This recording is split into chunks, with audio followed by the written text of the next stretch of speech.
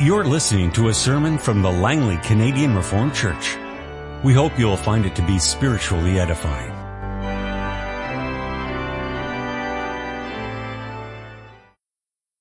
For our scripture reading in anticipation of our text for today, I'm going to read from Daniel chapter 4, a section in which King Nebuchadnezzar, a pagan king, is taught humility and confesses the great truth of the sovereignty of God. From Daniel chapter 4, picking up in verse 29, speaking of King Nebuchadnezzar, as the king was walking on the roof of the royal palace of Babylon, he said, "Is not this the great Babylon I have built as the royal residence by my mighty power and for the glory of my majesty?" The words were still on his lips when a voice came from heaven. "This is what is decreed for you, King Nebuchadnezzar. Your royal authority has been taken from you. You will be driven away from people and will live with the wild animals. You will eat grass like cattle. 7 times will pass by for you until you acknowledge that the Most High is sovereign over the kingdoms of men and gives them to anyone he wishes." Immediately what had been said about Nebuchadnezzar was fulfilled. He was driven away from people and ate grass like cattle.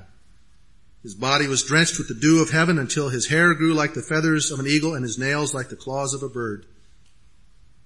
At the end of that time, I, Nebuchadnezzar, raised my eyes toward heaven, and my sanity was restored. Then I praised the Most High. I honored and glorified him who lives forever. His dominion is an eternal dominion. His kingdom endures from generation to generation. All the peoples of the earth are regarded as nothing. He does as he pleases with the powers of heaven and the peoples of the earth. No one can hold back his hand or say to him, "What have you done?" At the same time that my sanity was restored, my honor and splendor were returned to me for the glory of my kingdom. My advisors and nobles sought me out, and I was restored to my throne and became even greater than before. Now I, Nebuchadnezzar, praise and exalt and glorify the King of heaven, because everything he does is right, and all his ways are just, and those who walk in pride he is able to humble. Please turn in your Bibles to the book of 2 Kings, chapter 8. I'd also ask you to turn in the book of praise to Article 13, the providence of God, found on page 449. You mark that for yourselves. That is something we will refer to throughout the sermon. In 2 Kings, we're going to take up our consideration of chapter 8. I've been preaching through a sermon on the ministry of Elisha the prophet, a ministry marked by mercy to God's people, those who would repent and believe and turn to the Lord in faith. And when we get to chapter 8, the tenor of his ministry changes. Near the end of his mission, it becomes clear that the Lord's patience with Israel's sin has run out. Their worship of the false god Baal, their worship of the idols of Bethel and Dan has come to an end, and the time of judgment has come. Judgment that, as we'll see from our text tonight, will start from the outside and will set in motion events that would bring judgment from the inside and ultimately destroy the worship of Baal in Israel. The story that we're going to consider tonight is short, but it is far from sweet. In it we hear of terrible and distressing things, the ravages of war, shame and grief, deception and murder. At the same time, this is an important and pivotal event in the history of redemption. It's not a story that we can skip over because of its unpleasantness. And at the same time, it serves as a case study of the wondrous and comforting truth of God's providence. We see it played out in full here. And it reminds us that there's more than meets the eye in our pilgrimage here in this world as God's people. For we too encounter wickedness. And we too encounter circumstances that we do not understand.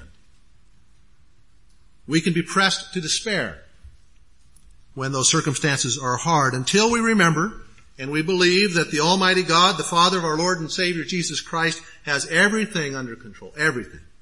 As we will see from this story.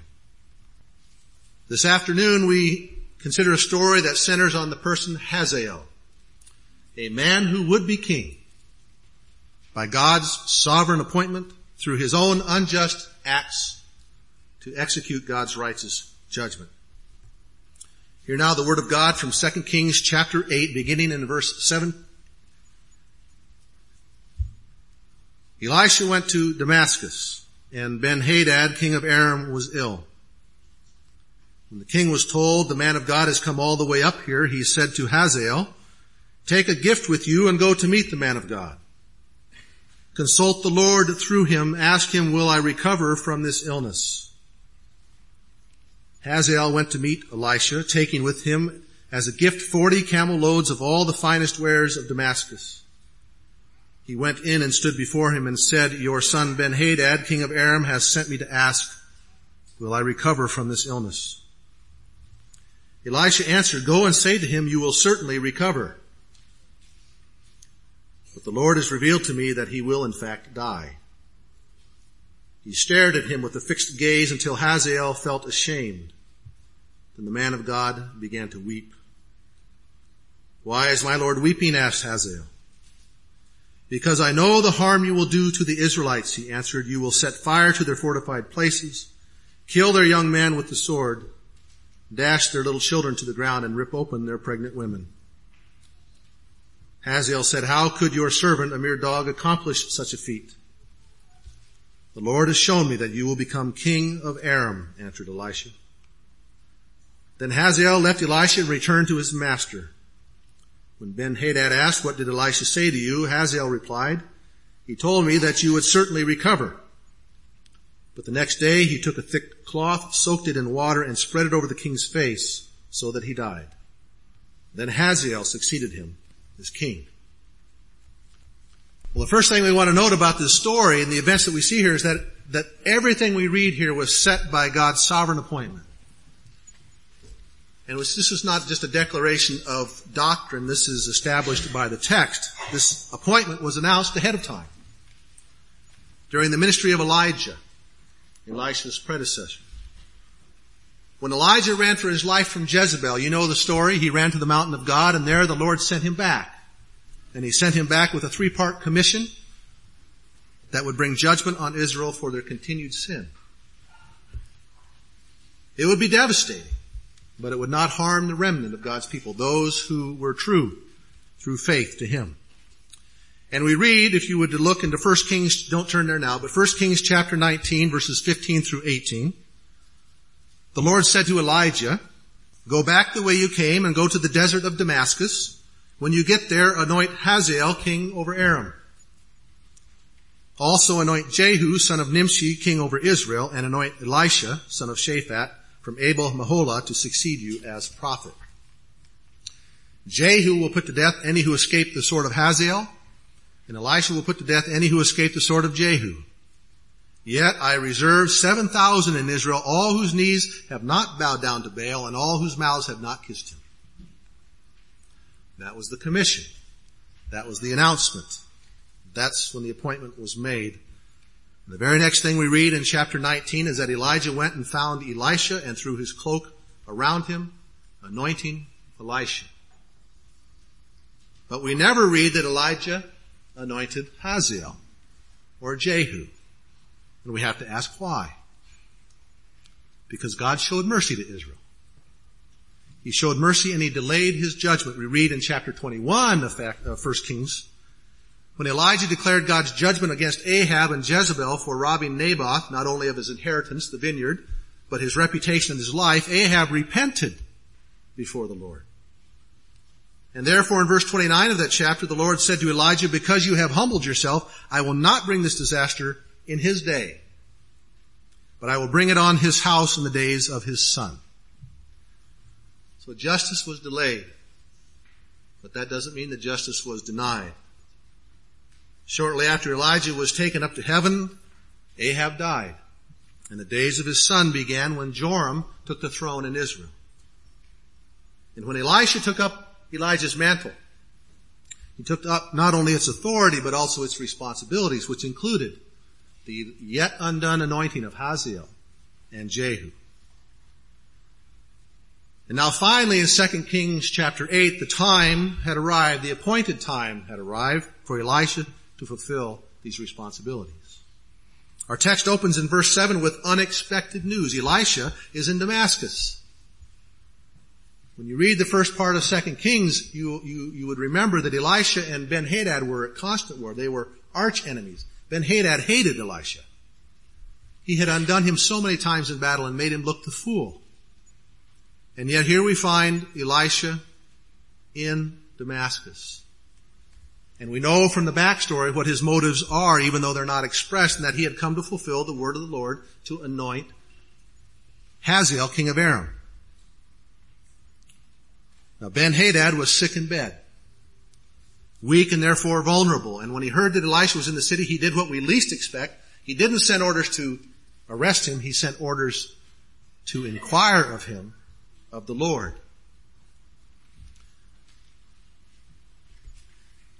He commanded his servant Hazael to go to Elisha bearing gifts.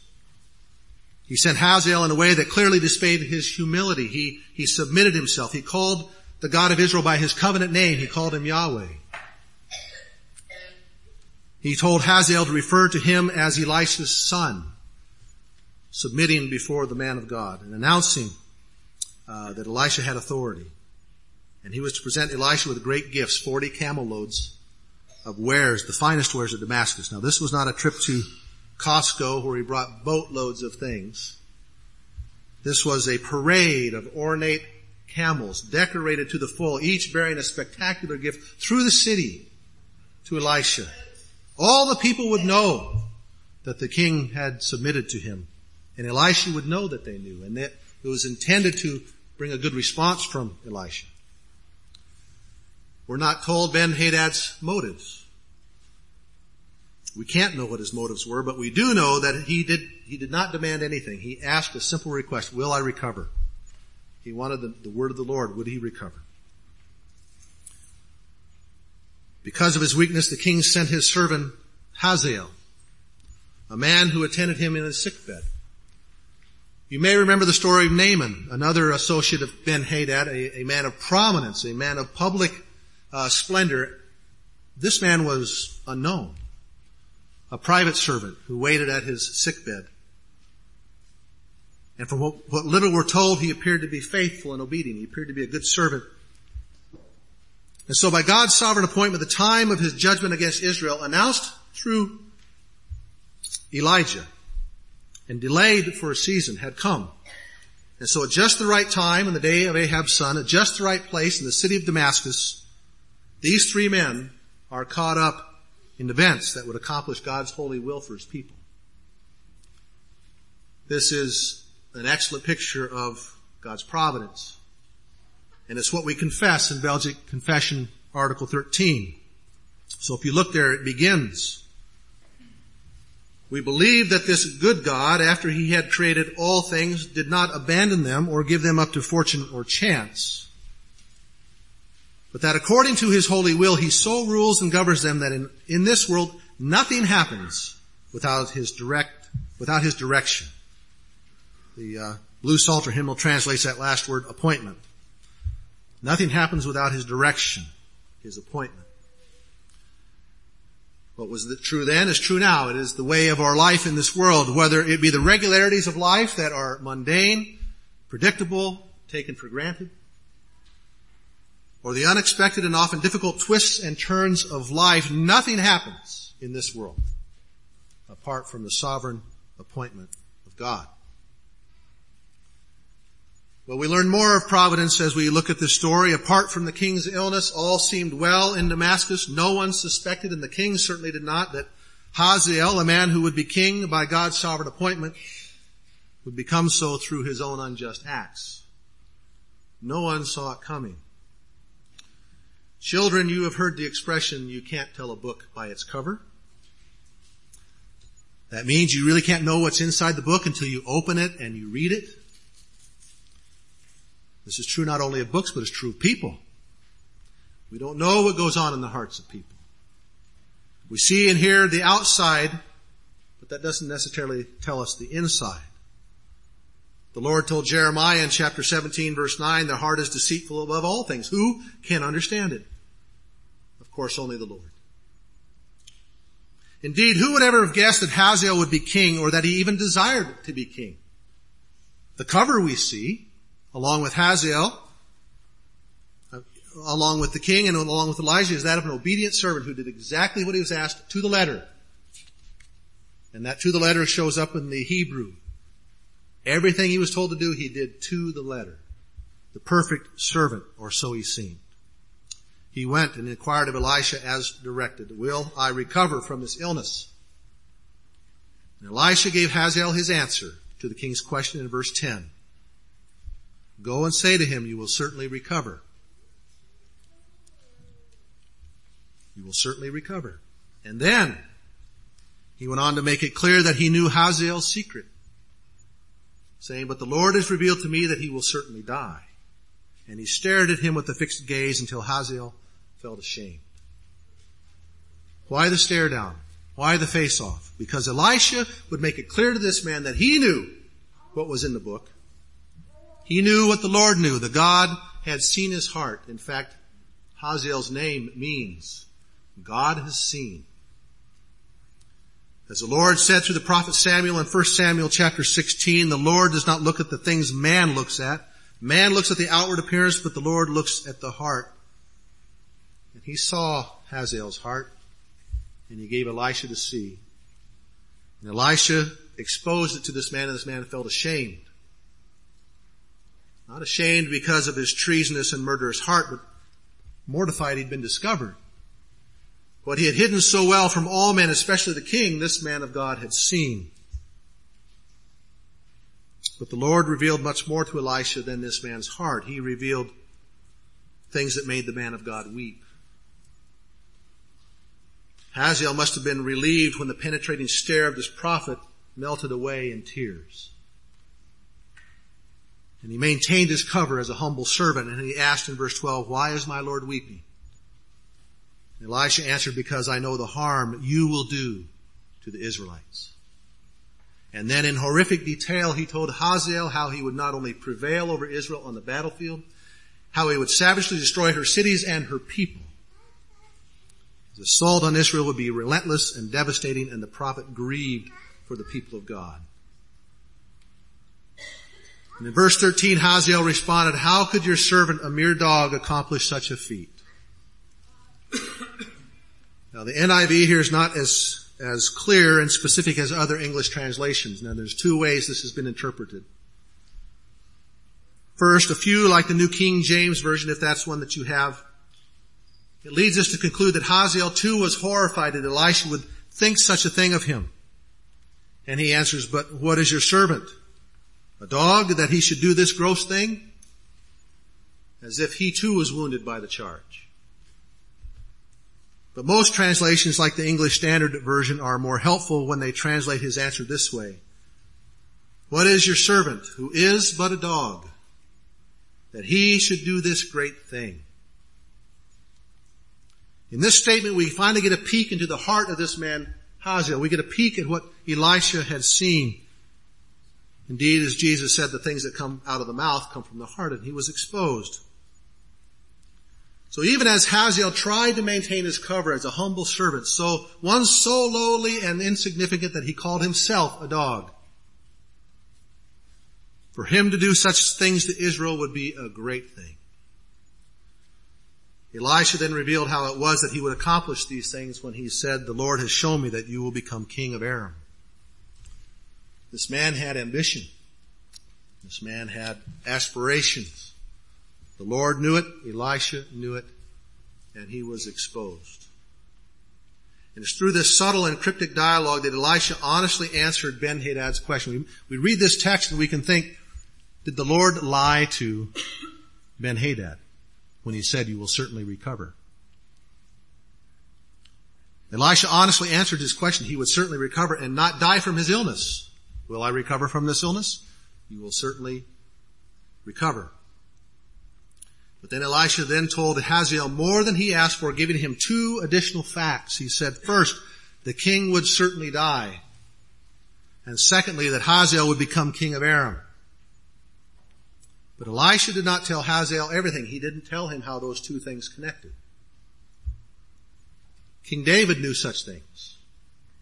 King David was a warrior, and he was anointed the king of Israel while Saul was on the throne. And he knew that Saul must die before he could become king. But he never took it into his own hands.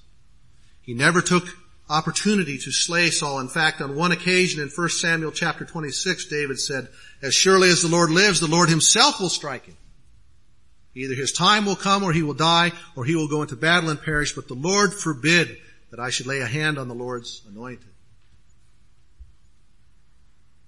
But how would Hazael deal with this information that he would be king and that King Ben-Hadad would die? Well, his own evil desire for the throne of his king was tempted by this news.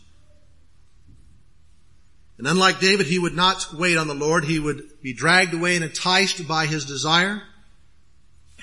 And his desire would conceive and give birth to sin, and his sin would become full grown and give birth to death. And thus we read in verses 14 and 15 that when Hazael returned to his king, he maintained his cover as a faithful servant. He told Ben-Hadad what Elisha had said, he would certainly recover. And the king was put at ease, and Hazael decided to act before the king regained his strength. The very next day he suffocated the king so that he died, and he took his throne. The treason and murder that were hidden in his heart found expression that day and defined the man. The Assyrians, against whom Hazael would later fight, were well aware how he came to the throne. They called him the son of nobody, an insignificant man who had no right to the throne, who had stolen the throne of Aram. His character was known from that day forward. And we get to this part of the story, and as it unfolds, it reveals the wicked acts of men. And we bump into the difficult side of providence. If God is sovereign over all things, even such things as these, is he not culpable? Is he not responsible? Is he not worthy of blame? It's a valid question. And we answer that question in Belgic Confession, Article 13. So we pick up again where I left off. After confessing we believe that in this world nothing happens without his direction, we continue, yet God is not the author of the sins which are committed, nor can he be charged with them. And this begs the question, why? Why, to our human minds, it seems like he should be? For, or because, his power and goodness are so great and beyond understanding that he ordains and executes his work in the most excellent and just manner, even when devils and wicked men act unjustly. This is indeed a mystery and beyond our comprehension. But this is as it must be, as the Lord declares in Isaiah chapter 55, as we read this afternoon, as the heavens are higher than the earth, so are my ways higher than your ways, and my thoughts than your thoughts. When we come face to face with such wickedness, wicked persons, difficult situations, whether they're in the Bible or they're in our daily lives, if we don't step back and remember the truth of who God is and who we are not, we will be befuddled, and we will be challenged, and we may despair. But when we step back and get the bigger picture, that God is at work to accomplish his will, not necessarily our will, and he's doing so in the most excellent and just manner. And on the day of glory we'll get to see, just like hindsight today is nearly 20/20, and glory it will be 20/20, we'll get to see the pieces that we could not understand. And so in our story, Hazael, a man who would be king by God's sovereign appointment, would become so through his own unjust acts, but for a greater and holy purpose, to execute God's righteous judgment against Israel. He had a task to do that filled God's will. Israel, as you well know, was a nation in covenant with God. A covenant that was promised blessings and cursings. Blessings for obedience, cursing for disobedience, that they themselves had announced upon themselves when they entered the land. And so the Lord not only foretold Hazael's kingship in his commission to Elijah, the greater purpose that Hazael would serve had been determined long before Elijah. Hazael was chosen by God as an instrument of his judgment against Israel for their continued sin, breaking covenant with him. Most notably, the first commandment, worshiping the false god Baal. Right after that's the second commandment, worshiping the golden calves at Bethel and Dan. They were an idolatrous people, and judgment was promised. Moses himself prophesied at this time that this time would come in what is known as the Song of Moses in Deuteronomy chapter 32. Beginning in verse 15, speaking of the future, Moses said that Israel made the Lord jealous with their foreign gods and angered him with their detestable idols. The Lord saw this and rejected them. I will hide my face from them, he said, and see what their end will be. I will heap calamities upon them and spend my arrows against them. Israel deserved what was coming. They deserved what the Lord would bring them through this man, Hazael, a wicked man. God for his own holy purposes and Hazael for his own sinful purposes. 2 Kings chapter 10 verses 32 and 33 tell us clearly that in those days the Lord began to reduce the size of Israel. Hazael overpowered the Israelites through their territory east of the Jordan in all the lands of Gilead. And again in chapter 13 verses 2 and 3 we read that the Lord's anger burned against Israel. And for a long time he kept them under the power of Hazael, king of Aram, and Ben-Hadad his son. Hazael was an instrument in the hands of God, fulfilling a just and righteous purpose.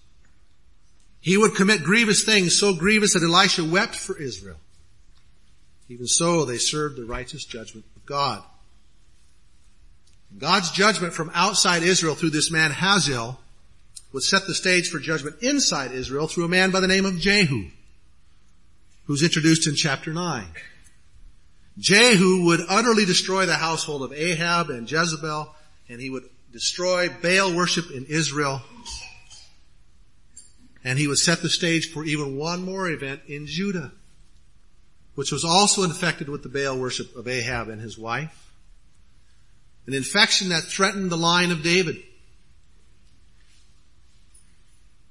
Jezebel's daughter, Athaliah, queen of Judah, killed all the descendants of David except for one, King Joash, who in chapter 11 is revealed to continue the line, but he was that close to ending the line of David. And what does that mean for you and me? If Hazael had not been commissioned by God to do this, to prevent the eradication of the line of David, there would be no Jesus of Nazareth. There would be no Savior. Your salvation and mine were impacted by this man, this wicked man. A man who would be king by the sovereign appointment of God through his own unjust acts to execute God's righteous judgment against Israel. And in so doing, to extend the mercy of God through the line of David that leads to his son, Jesus Christ the Lord. When we read a short story like this out of Scripture, it's really easy to forget the bigger story. And the same is true in our lives, is it not? We get in the moment, in the events of today, and we forget the story of our own lives, the story of Christ's church, the story of redemption, that we must find our place.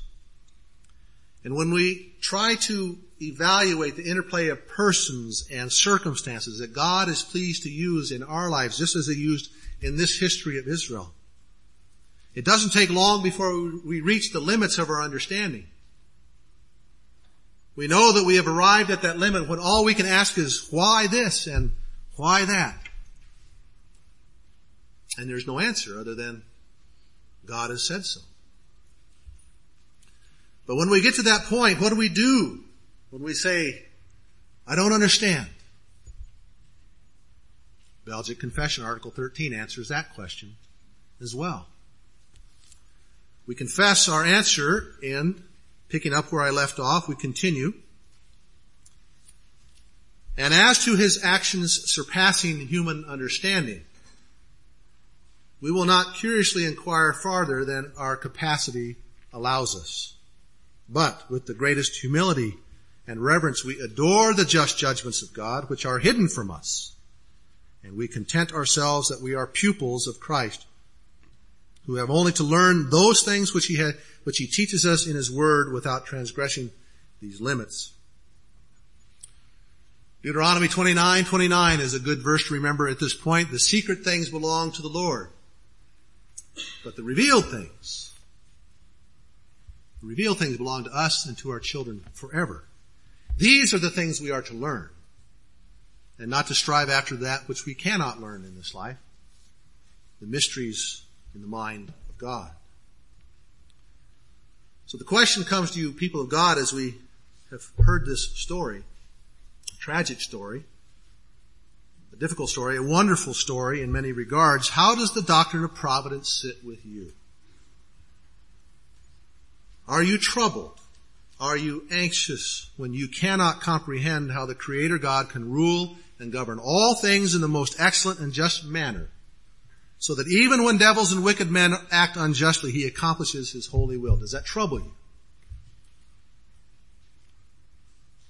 If we're honest, we're not as troubled when it affects someone else as when it affects ourselves. And when we have that trouble, there is only one answer, and that is to look to the answer that is given to us in the execution of Jesus Christ on the cross, as we considered this morning. The most evil and horrible act in history. The Apostle Peter made it clear in Acts chapter 2, beginning in verse 22, that Jesus of Nazareth was handed over to the Jews by God's set purpose and foreknowledge. And they, with the help of wicked men, put him to death by nailing him to the cross. The man, Jesus of Nazareth, who is the King of Kings by God's sovereign appointment, was put to death by wicked men who acted unjustly, for the greater purpose of satisfying God's judgment against the sins of his people and opening the way of salvation to all who repent and believe on Jesus Christ. If you confess with your mouth that Jesus is Lord, and you believe in your heart that God raised him from the dead, then your only comfort in life and in death depends upon this pinnacle of God's providence at the cross of Jesus Christ. In his great mercy, the Lord accomplished your greatest good by satisfying his justice through the most evil act the world has ever known. That's the truth, and we must bow before it. And when we do, we recognize that this is God's good and perfect and just will, then every other circumstance in life gets perspective. There's nothing so grievous as the cross of Christ. And yet there's nothing so wonderful as the cross of Christ. And when we remember this, and by it put our present trials in proper perspective, then the doctrine of God's providence offers you and offers me great comfort rather than trouble. This, people of God, is why we close our confession concerning providence in Article 13 in this way. This doctrine gives us unspeakable consolation, for we learn thereby that nothing can happen to us by chance, but only by the direction of our gracious Heavenly Father.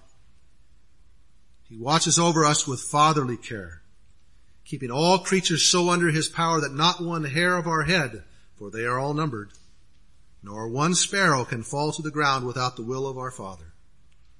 In this we trust, because we know that he holds in check the devil and all our enemies so that they cannot hurt us without his permission and will. Oh, the depths of the riches of the wisdom and the knowledge of God, how unsearchable his judgments and his paths beyond tracing out. Who has known the mind of the Lord?